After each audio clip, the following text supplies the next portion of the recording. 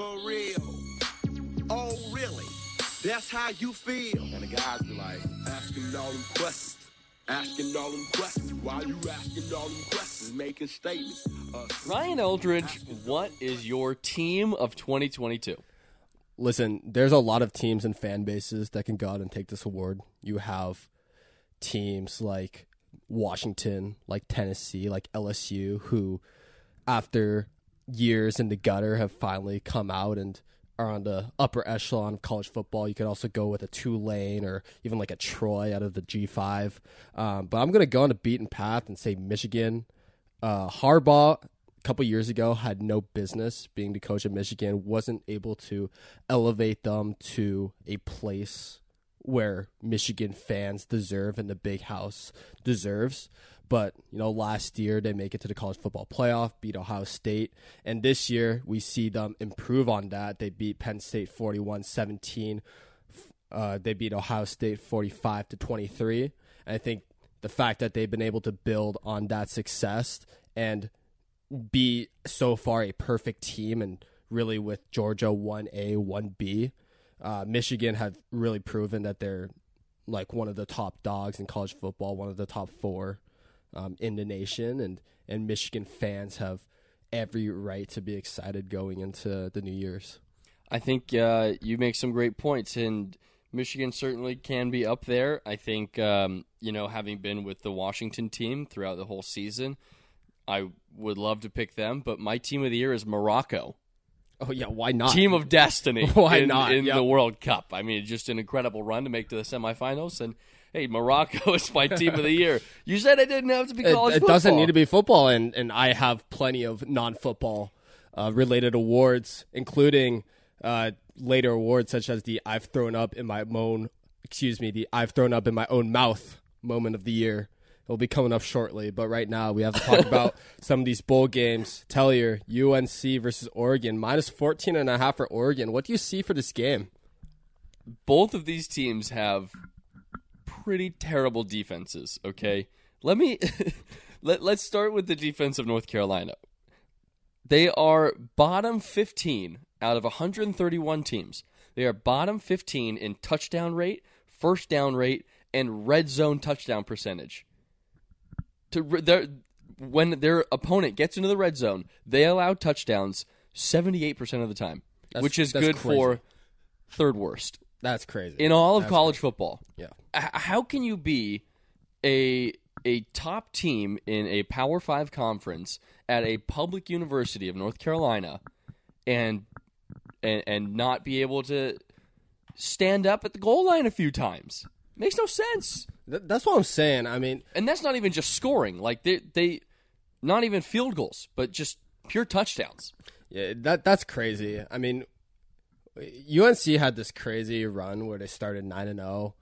Drake May was on that Heisman watch for a little bit, but then we see them just go on a string of absolutely terrible games. Like they give up 21 to Georgia Tech and then give up 30 to NC State without a quarterback. Like they don't have Devin Leary. And then they go out and lose to Clemson 39-10. And that one I'm livid about because I bet on UNC for that game. I was like, Drake May, surely he has to get on track. And then I watched those first few possessions where DJU could not get a pass on target.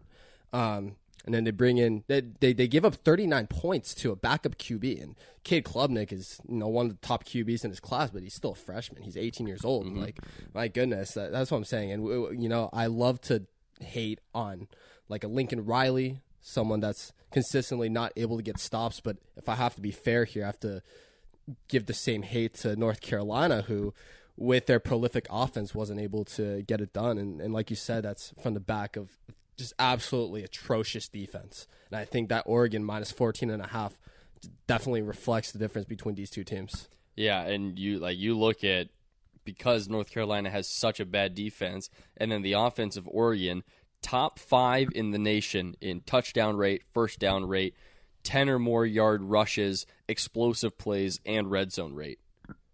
It's just incredible the difference that's put together. However, North Carolina coming off of a 3-game losing streak, they're going to hit their stride.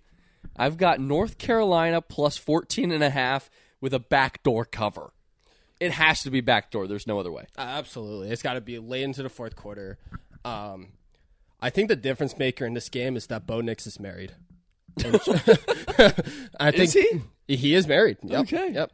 Married, I think, from a girl from Auburn at his days there. But, Okay.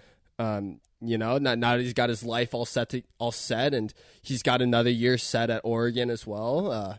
I think Drake May has a lot to prove to not only himself and the team, but also to all the potential suitors out there for him who are able to see him on the biggest stage. I think, yeah. So you're going Ducks minus 14.5. No, I like UNC because Drake May is not married. I see. I get it now. And we played sports growing up, and we know from personal experience that the pressure and the adrenaline builds when there are people in the fans, right? To When be fair, the potential suitors in the fans. You don't think he could get distracted by the candidates in the crowd? That was always an issue for me. Like out on the basketball floor, listen, front row, someone's looking pretty at me. The difference between 1A Washington high school players and D1 college football What are you trying players. to say about me? I didn't say nothing. But the difference between people like us and a D1 college football player like Drake May is his ability to lock in, not only on the field but off the field as well. He's got to prove it. So, yeah. I like it. Especially he's in a new city now. Has the chance to have the weekend of his life.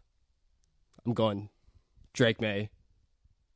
So we both got the heels to cover. Yep. Got the heels in backdoor in the fashion. backdoor, of course. In backdoor can't fashion. be anything else. Yep. I think this is the highest over-under of any bowl game this entire year.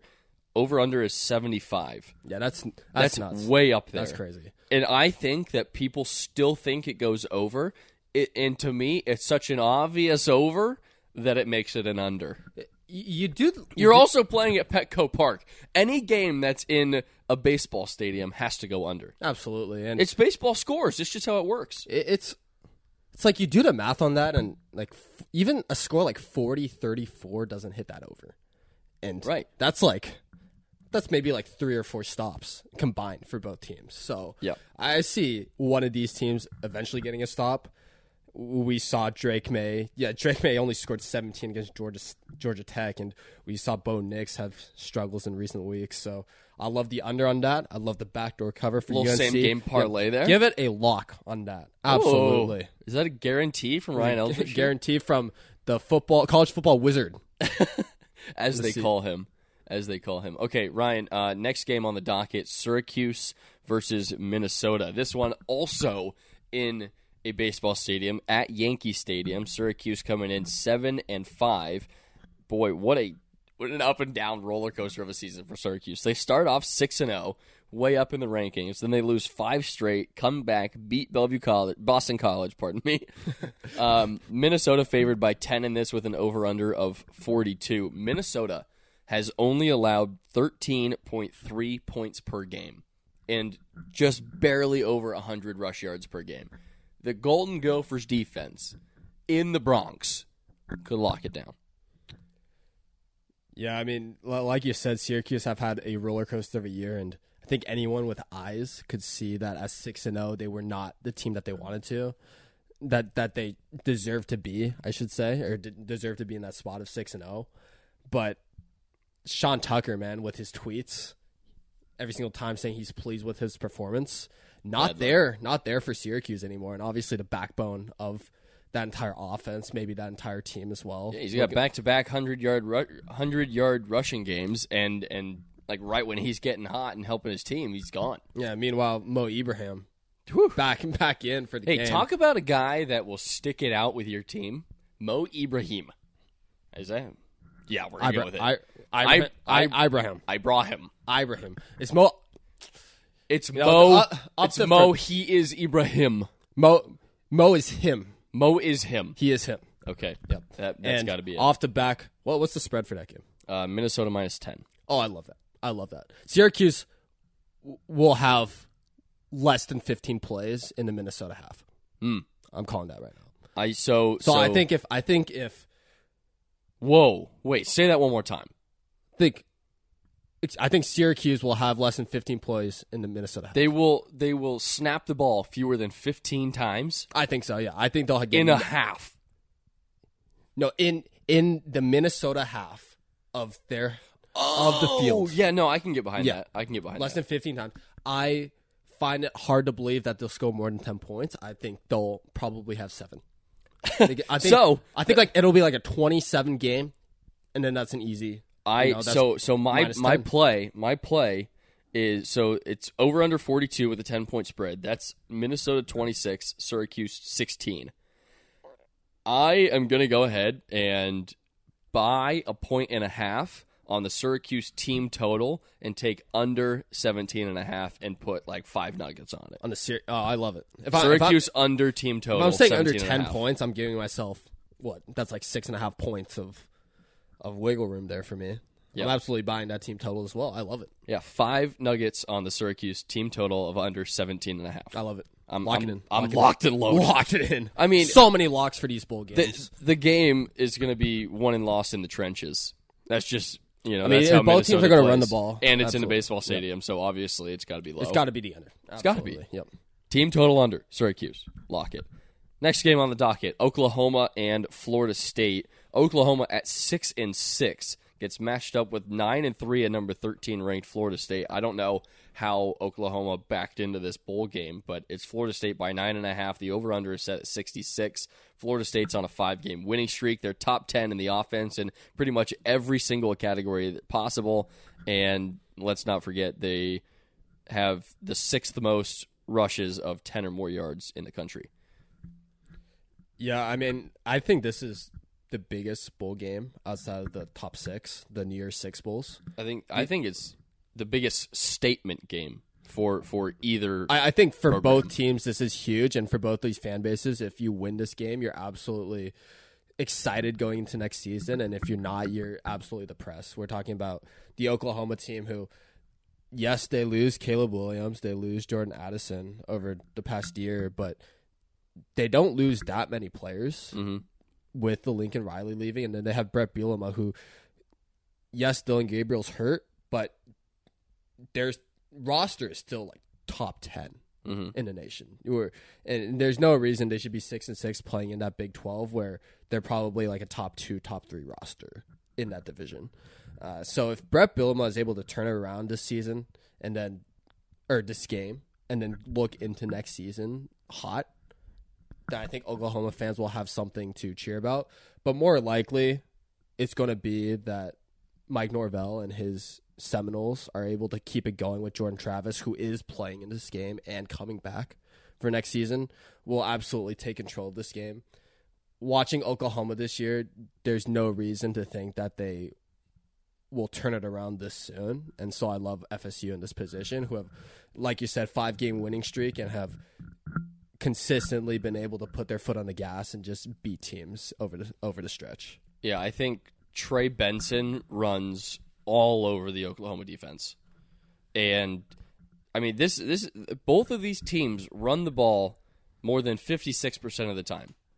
So they're snapping it and running it way over half the time. And Oklahoma's rush defense is allowing 10 or more yard rushes so often, way too often. They're 103rd in the nation in run defense. Florida State's Trey Benson runs all over them, and Oklahoma does not have Eric Gary, who's got over 1,300 yards on the season, as their main back. And I think Florida State probably wins by 20.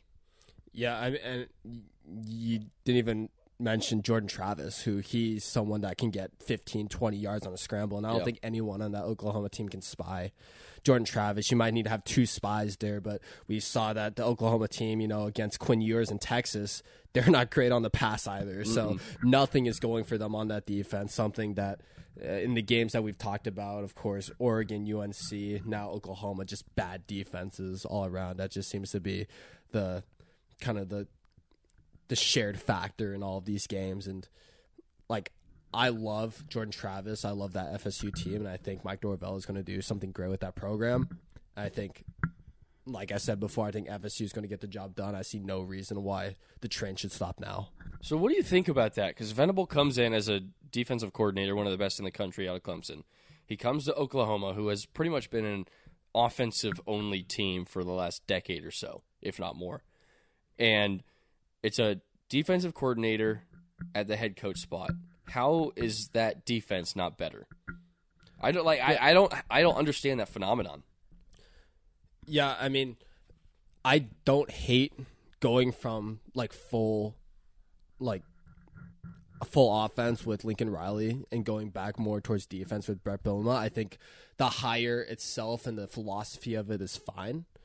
But if we just want to, we haven't done any coaching grades, but I think if we want to talk about terrible coaches, I think he's bottom 2 in new coaches. It's between him and Mario Cristobal at Miami has probably he's got it worse. But Brett Bielema is not that far behind, and what's tough for him is that he doesn't have an excuse that he doesn't have a team.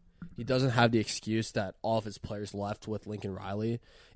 He's still got an incredible roster, and as a defensive mind, he should be able to get it together. But you look at the amount of points that have been scored against him. Texas, Oklahoma, obviously is the one that comes to mind, and it's just his seat is already incredibly warm. Mm-hmm. And his seat is red hot if he doesn't win this next game. I don't know about that. I think you got to give him one more year to fully recruit. But I think the idea that you have to recruit is a little outdated now with the transfer portal, with NIL. Well, you have to recruit through the portal. Yeah, still recruiting. But you give him 1 year. But the idea that you get a coach and say, "Oh, wait 4 years," because then he'll have his players as upperclassmen, isn't the case anymore. So I'll give him 1 more year, but I think that Oklahoma fan base and that's kind of in Norman, Oklahoma, that's all they have is football. Is if they lose this game and then they start off slow, like Nebraska this year, go 2-3 at the beginning of the season next year, I wouldn't be surprised if he's out. If he starts 2-3 next season after a loss here. Is that fair to say? Yeah, I think that's fair to say. Considering the town of Norman, I think it's fair. I mean, they're pretty much a win now kind of program, but I just I think it's funny. It's like a girl trying to make green lights out of the red flags of like this toxic guy. Listen, it's like, you know what? I'll give him one more chance. He's only been to jail once. Only one time. It's like the head coach of Oklahoma is just so toxic. It's like, well, now hold on. Let's give him one more chance. It's like, I don't know if he'll be able to change, but he's only got one more shot to do it. Okay, Texas and Washington, probably my favorite game coming up, obviously, because of our attachment to UW. On paper, Texas should probably rout Washington, given their defense that they have. Because Washington's defense is awful. Oh, my God, yeah. Like, porous. Yeah. How much did we give up to Colorado? Well, we gave up 7. How much did we give up to Colorado? To Colorado? Maybe like 10 points. Not many. But there was another game where we, like Cal, we gave up. Oh, no, it was Arizona. Oh, Arizona Arizona just ran all over us. Yeah, Arizona, we scored like 45. We gave up 39 to Arizona. We gave up only 7 to Colorado. But, yeah, it was the Arizona game. Yeah, it was 49-39 Washington versus Arizona. Yeah. That's bad. Yeah. I mean, I'm sure you have stuff to say about this, but I think on paper that's the difference maker between these two teams is how good that Texas defense is and how bad the Washington defense is. But we know that we're not going to have Bijan Robinson for Texas. Yep. No Roshan Johnson either, who's also huge. Yep. So they're going to have to go off of They're going true freshmen. Well, they're going to be passing the ball a lot with Quinn Ewers. And I love him. I love that he's mullet. Basically he's the mullet. He's true. He's just a Texas guy with the mullet from Southlake, Carroll. But yeah, this year he's just not been it. And he came out of Texas as this perfect recruit, wasn't able to get on the field at Ohio State. He's going to score a lot of points on this Washington defense. And going into next season, we're going to hear a lot of buzz about him, especially with Arch Manning coming up. Yeah. But what's to say that Michael Penix gets stopped in this game when he hasn't been stopped all season? The only way I see, like the only way that Oregon really stayed in the game against Washington was because of turnovers. And Texas's defense does not force turnovers. They are 100th or worst in the country in their defense turning the ball over, interceptions, fumbles, and sacks. So they're not, if they're not getting pressure on Mike Penix and he has all day to throw and he's not worried about intercepting it, and you got sure-handed receivers, so they're not going to fumble it, Texas isn't going to turn over Washington. And we know how important the turnover battle is. So if Washington can go +1 in the turnover category and Mike Penix doesn't throw any balls away, I think Washington runs away with it, honestly. I've got Washington money line locked and loaded. I know we're both in on that big. We have some big bets on that. A few nuggies there. And you know, this might go like unnoticed, but Washington has all their players coming back. Every single guy, all the seniors on the offensive unless line. They're completely out. Oh, you mean just for the bowl game? Just for the bowl game. Yeah. And like all their seniors on the offensive line, which looking into next season is going to be a huge hole to fill. Mm-hmm. At least they'll have them this game, and I think that in their final game they'll be looking to put in a clinic against that defense. Yeah, so I think you talk about pressure. Yeah, and I love this Washington offensive line. And I think that they'll be able to put the job done.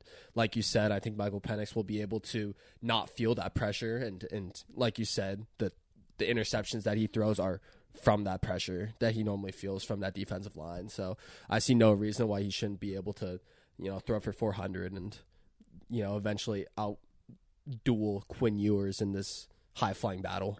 I think so, too. I think the over is certainly within reach as well. But yeah, Washington money line. The only downside to this game, although I'm so excited to watch it, I will be watching in Yakima, Washington. Palm Springs of Washington, It's baby. just not the most ideal spot to be watching probably the biggest game of the year for UW football. Biggest game of the year coming up for South Carolina as well. They're on an absolute heater, and Notre Dame going in the other direction. No quarterback, no tight end. South Carolina's got a shot here. Yeah, if you just look at the stats for South Carolina, because you have your spreadsheet going, and all of South Carolina is red because they're in the they're in the first part of that season. Oh my goodness, Spencer Rattler just looks like a guy with no arms trying to sling the ball back there. But in recent weeks, of course, slinging it with no arms. We know. They beat Tennessee 63-38, which Tennessee, not a great defense, but to put 63 on any team is absolutely incredible. And then they beat Clemson 31-30, but that's a Clemson with DJU. So I don't know I don't know what Spencer Rattler I'm going to see coming into this game. But what I do know is that Notre Dame, like you said, no Drew Pine, so they're starting a freshman quarterback. No Michael Mayer, the best tight end, their best weapon on the field. And also no Isaiah Foskey, who 11 sacks, 6 forced fumbles, and according to CBS, a number 5 edge and number 5 overall going into this game. With Notre Dame -2, I love like a pick'em here with South Carolina, especially with how hot they've been, with how hot Spencer Rattler has been. So give me South Carolina in this game. Notre Dame, they're definitely on the come up, but once again, this season they did lose to Marshall, and I cannot bet on a team that lost to Marshall. I don't know. Marshall's got a good program going. Yeah. The thing that just cracks me up about South Carolina is they are bottom 5 in the nation in turnovers per play, fumbles per play, and negative plays per snap. Oh my lord! Oh my lord! So bad. I think the fact that they have won games against Clemson and Tennessee back to back is an absolute flub. I've got the Fighting Irish. I've got the Fighting Irish here. That's one of the biggest underlooked stories of this entire season, though. It's just South Carolina having the best 2 games of their life after their atrocious start, in a program that is looking to fire their head coach, looking to get a new QB, and all of a sudden, in the 11th hour, they're able to beat Tennessee, beat Clemson, who are both top 10 teams. Like, what a story about a Gamecocks. Is it Steve Angeli? Steve Angeli is he's the quarterback. He is the quarterback. He's going to be starting. Do we know anything about him? I think he's a freshman. Well, yeah, we know that. He's from Westfield, New Jersey. He's 6'2", 211. Yeah, I love the guy. Go Fighting Irish. Tall white guys that can sling it. Give me it. Yeah, that checks out. You love your Daniel Joneses. Love my Daniel You love your Joneses. Mitch Trubisky's. Not really. Well, he's a tall white guy. Doesn't mean I automatically like him. He's not like the pure quarterback that Daniel Jones is. Who else is a pure quarterback? Eli Manning. Any Giants quarterback that can stand in the pocket and throw a good ball. That's my guy. So you're going South Carolina here. I think South Carolina, I love the +2 for them. Okay. I think, give me the 2 points. Yeah, I've got Notre Dame every day of the week. Okay, Ryan, our awards. Just so you know, next episode we're going to get to the New Year's Six Bowls. That'll be a fun one to dive into. Yeah. But, Ryan, for your comeback of the year, who do you have? So, going outside of football here, I got Pete Davidson. Yeah. Come on now. The absolute come up by that guy. That was great. Emily Ratajkowski. Come up or come back? Hey, you got with Kim Kardashian. I'm pretty sure she's like an all-time comeback. Yeah, absolutely. So, everyone that follows pop culture, and I'm certainly not one of the people that follows that closely, but Pete Davidson, what he's able to do off the court, my goodness, he is pulling far above his weight here. So, Pete Davidson, congratulations on getting the misinterpreted comeback of the year.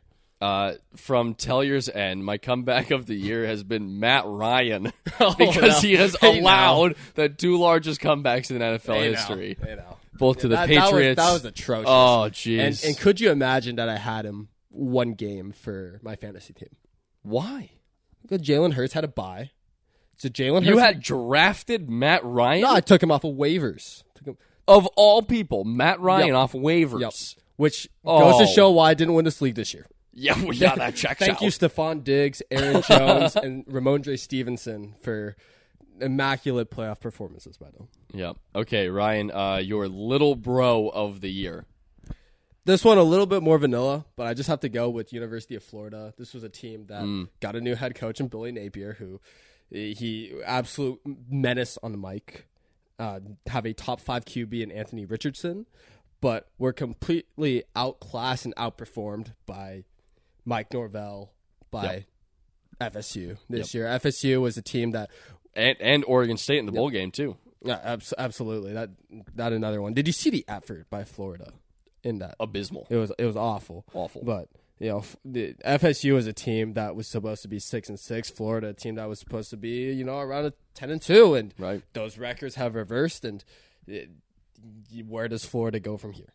Yeah, my little bro was Northwestern football at 1-11. 1-11 in the Big Ten. Did not win in North America this entire year. That's true. Their one game was in Ireland. They cannot win on U.S. They should soil. Move their home turf to Dublin. I love it. To Dublin. Yeah, so my little bro is Northwestern football. Really, Northwestern athletics all around. Yeah, They've got to pick it up, dude. They got some great academics and academic at least academically they're good. So at least they can go for that. So Tellier, going into the next one, I've gone first the past 3. So I want to know your opinion on this one. Who is the misinterpreted, depressed fan base of the year?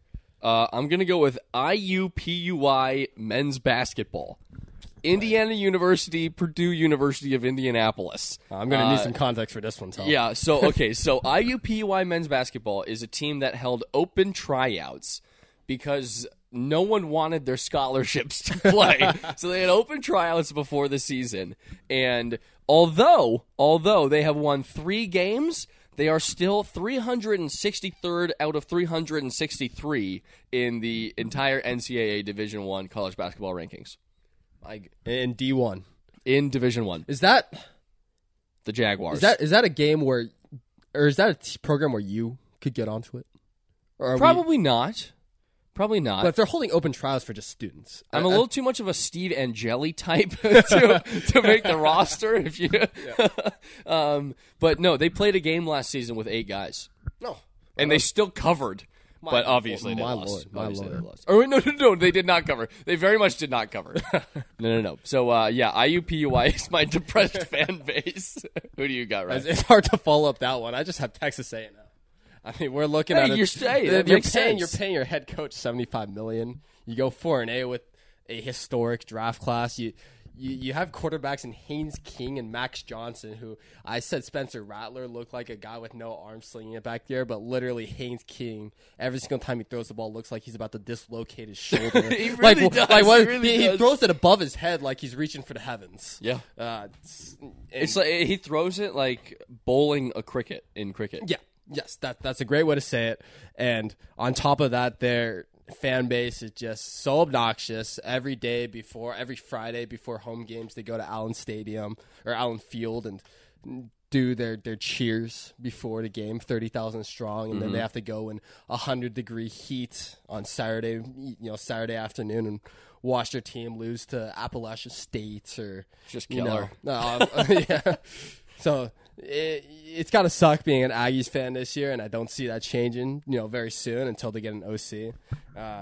So the depressed fan base, not only of the year but also of the off season, will have to be going to Texas A&M for myself. Yeah, I think College Station has a lot of work to do, and they might be in trouble. I don't know. Their one lifeline is they will have some oil booster that will be willing to pay. Oh, for sure. 75, absolutely. If they want to get rid of him, the $75 million, the NILs, they have the money to work with. And that money will always be there as long as we have gas-powered cars. We probably see lobbying against Tesla out of Texas A&M boosters. But that, the electric cars, and that entire industry, we'll see about that. Anyway, the next award we have is the misinterpreted, look, what do I have here award of the year. Who do you got? I am going with the James Madison Dukes in their first year at FBS. Great. They've been in FCS in the past forever, and they finally make the move to the Sun Belt in the FBS. They go 8-3 in their final week. They beat Coastal Carolina, who was in the Sun Belt Championship, has one of the best programs in that conference, but James Madison beats them 47-7. I think James Madison's on the up and up here. And listen, I love that pick because my betting account was flying high when I bet on James Madison in the first 5 weeks of the season. Yeah. Them and Kansas got me to a good point until I hit rough times in the stretch when all the lines started to get adjusted. But yeah, James Madison, their first year, weren't eligible for a bowl game this year, but former rival in the FCS of Elon University. Yeah, you betcha. Alma mater. But James Madison next year will be a force to reckon with in the G5, especially with a lot of those great teams like Cincinnati moving into the Big 12. We'll see where they go next year. We'll see if they can improve on it. But yeah, definitely. So Ryan, what do you have there? I have Ohio State because this is a team that in their game against Michigan, who was essentially the decider of the college football playoff, were just absolutely destroyed by that Wolverines team. We saw C.J. Stroud with terrible body language, and in the middle of that game, he was, getting ready to party after that game, enjoy his life before the draft, and then I doubt they were even looking at the games the next Friday and Saturday, but they were probably getting text and alert on their phone saying, "Oh, USC lost," and then, "Oh, LSU lost," and then, "Well, look what do I have here? I have a college football playoff game to play." And it's C.J. Stroud, as he's hungover from partying for the 5th straight night of getting that signing bonus into the draft, has to play again, and I'm sure that was unexpected by them, and they will absolutely get destroyed by Georgia. Throttled. Well, whatever the spread is for Georgia, I'll take it. Yeah, absolutely, and we'll dive into that on the next episode. So, Ryan, your big dick moment of the year. Oh, this one's a no-brainer. Well, I have two. I have two for this one. Okay. I have two football ones, but one football adjacent. Okay. Fair. So the first one is LSU going for 2 against Alabama. In that overtime. I think everyone will agree on me on that, but I think also the stat nerds agree with me on that. And after that one, I was thinking, your chances of converting for 2 are probably more than 50%. Yeah, I'd say so. So if you're getting 2 more than 50% of the time, then from the math perspective, your expected points is above 1, which puts it in a really tough place if you're the first team to go score. Do you go for 1? Do you go for 2? Because if you miss the 2, then you just kick the field goal if you're the other team and you make it. Right. But LSU absolutely doing the right thing there. Jaden Daniels able to get on the outside. The student fan in the sidelines taking the pylon. Unreal. Going along. He should have won a Heisman for that. Unreal. Able to get both pylons without getting hit by any players or fans. Just a clean sweep, so perfectly timed. Just boom, boom, gone. Yeah. And that was incredible by that fan and by LSU. The absolute big dick moment of the year on the football field. Mm-hmm. But my second one that I want to say is that ref in the Tennessee-Alabama game when Hendon Hooker threw that interception, the Alabama player, I believe it was Branch, going all the way to the 30-yard line, and then everyone thinking the game is over, including myself. I turned the game off at that point. Mm-hmm. And then all the way back at the 20-yard line, the ref throws the pass interference flag. way too late. Yeah. In that the entire fans of Tennessee think they lost that game. Everyone in Alabama are getting their cigars ready, and then this ref throws out the flag, says, "Nope, we got a game on our hands." We've got a ball game. This game is about me. He knows who employs him. He's getting the ratings up on CBS. Sure is. And absolutely the biggest dick play out of a non-football player. Yeah, Tennessee Orange. Out of the football season. And go Tennessee, go Volunteers. Go Vols. Mine is Cade Klubnik. Oh, yeah. Dude stepped up. Yeah. I mean, ACC championship game against North Carolina. He comes in for DJU. 20 for 24, 279 yards, a touchdown, and a rushing touchdown. And Cade Klubnik is a guy that throughout the entire season, Dabo's saying that, oh, DJ's our QB. Cade says, oh, DJ's our QB. That was not so big dick of Cade when he would come into games and, defer that starting QB. Mm-hmm. If we're on 2K My Player, I don't care about these fans. I'm saying, I'm the starter. I'm that dude. I'm the guy. I'm him. But Cade Klubnik eventually, he's got to be there for me. Yeah, yep. At the end of the season shows why he's QB1. No, kid's a stud. Yeah. So Clemson, showed that they're not in the dark ages just yet. Yep. Compared to their success in the last few years. Tellier. Your favorite award. The I've thrown up in my own mouth moment of the year. Mine has to go to a season long of Thursday Night Football. I mean, you go out, you pay Al Michaels, you pay Kirk Herbstreit, you get all these ex-NFL players, Carissa Thompson, looking beautiful as always in the pregame, halftime, postgame crew, and then you put out a product that was an automatic under in every single game. It was just the worst football week in, week out that I could have possibly watched, and to pay millions and millions of dollars for that, terrible. I think that even the concept of Thursday Night Football should be out. Yeah, that was a big fuck you to Amazon by the NFL, and I absolutely love it. It's the battle of big corporations, right? We see the competition between Musk and Bezos trying to get to the moon first, but then the NFL comes in and says, "Fuck you, Bezos! I'm not letting you win this battle of the big corporations," and giving him the absolute shittiest games on the calendar. As a degenerate gambler, I have to bet on every Thursday night game. But naturally, over the stretch, it was physically painful to watch those Thursday night games to see if the Colts could beat a spread of -3 as they go up into the fourth quarter. Yeah. 7-7. You got to start taking first quarter lines. Yeah. So that's all you have to watch. Just rip off the Band-Aid. And then you go live bet second quarter if it's still if you hit, and then if you keep hitting, you just keep live. Rip off the Band-Aid. Exactly. Absolutely. Just let it fly. My I've thrown up in my own mouth moment of the year goes to Army Navy. Yep. Going over. Service Academy games, something along the lines of like 45-9-1. Yep. On the under going into that game. Army Navy, they go over on total points. The over under is like 33 in that game, and they end up going 20-17. That's a first Army Navy overtime game, and check out these stat lines.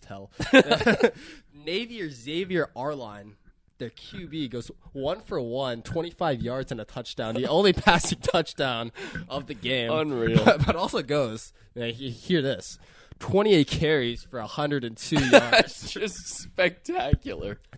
Now, Nothing says service football like that. the Army quarterback, Tyler, doesn't even have the most pass attempts in that game, but happens to have the most carries and yards. Goes like 23 for 62 for the Army side. That's a game that shouldn't have even gone into overtime. You have blocked punts returned for touchdowns. You have a 77-yard touchdown by Army, and it's just, both of us had the under for that game, I'm sure, and just absolutely threw up in my own mouth when that didn't hit. I love it. All right, our final award of the episode is why do you have to mess everything up? And mine goes to the U.S. men's national team, who just simply cannot get the job done ever. Yeah, I think you're being harsh there, but no, I'm not. That's a very patriotic standpoint, and I'll have to agree with you. For team and country. Yep. But, we were there watching that game. Absolutely brutal stuff by that team. Weren't able to get anything going. Hey, we won a bet on the next goal, though, to be scored by U.S. Yes, that was a fun one. We did. So, and then the next one was Netherlands because we had doubled down and it was bad. So, we don't talk about that. But, yeah, the World Cup coming every 4 years, and that's feels like the only time when the country unites around one thing. And the absolute bollocks. Absolute bollocks. Watching too much World Cup of the U.S. national team just not able to get the job done, for the entire country is frustrating. Is frustrating. Anyway, for myself, also going into European sports, I have Ferrari strategists. A little Formula One. And I myself, I have my Ferrari jacket over here. And yeah, but Binotto's out. Binotto's out. They have Frank Vasseur. Freddie Vasseur coming. Dude's got the name for it. He's got the looks. Have no idea if he's the guy, but Ferrari just absolutely taking the season into their own hands, saying, Leclerc, you are not winning this season.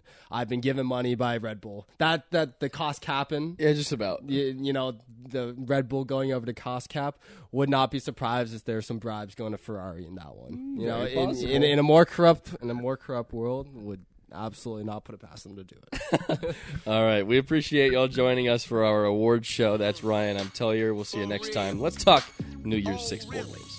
That's how you feel. And the guys be like, asking all them questions. Asking all them questions. Why you asking all them questions? Making statements.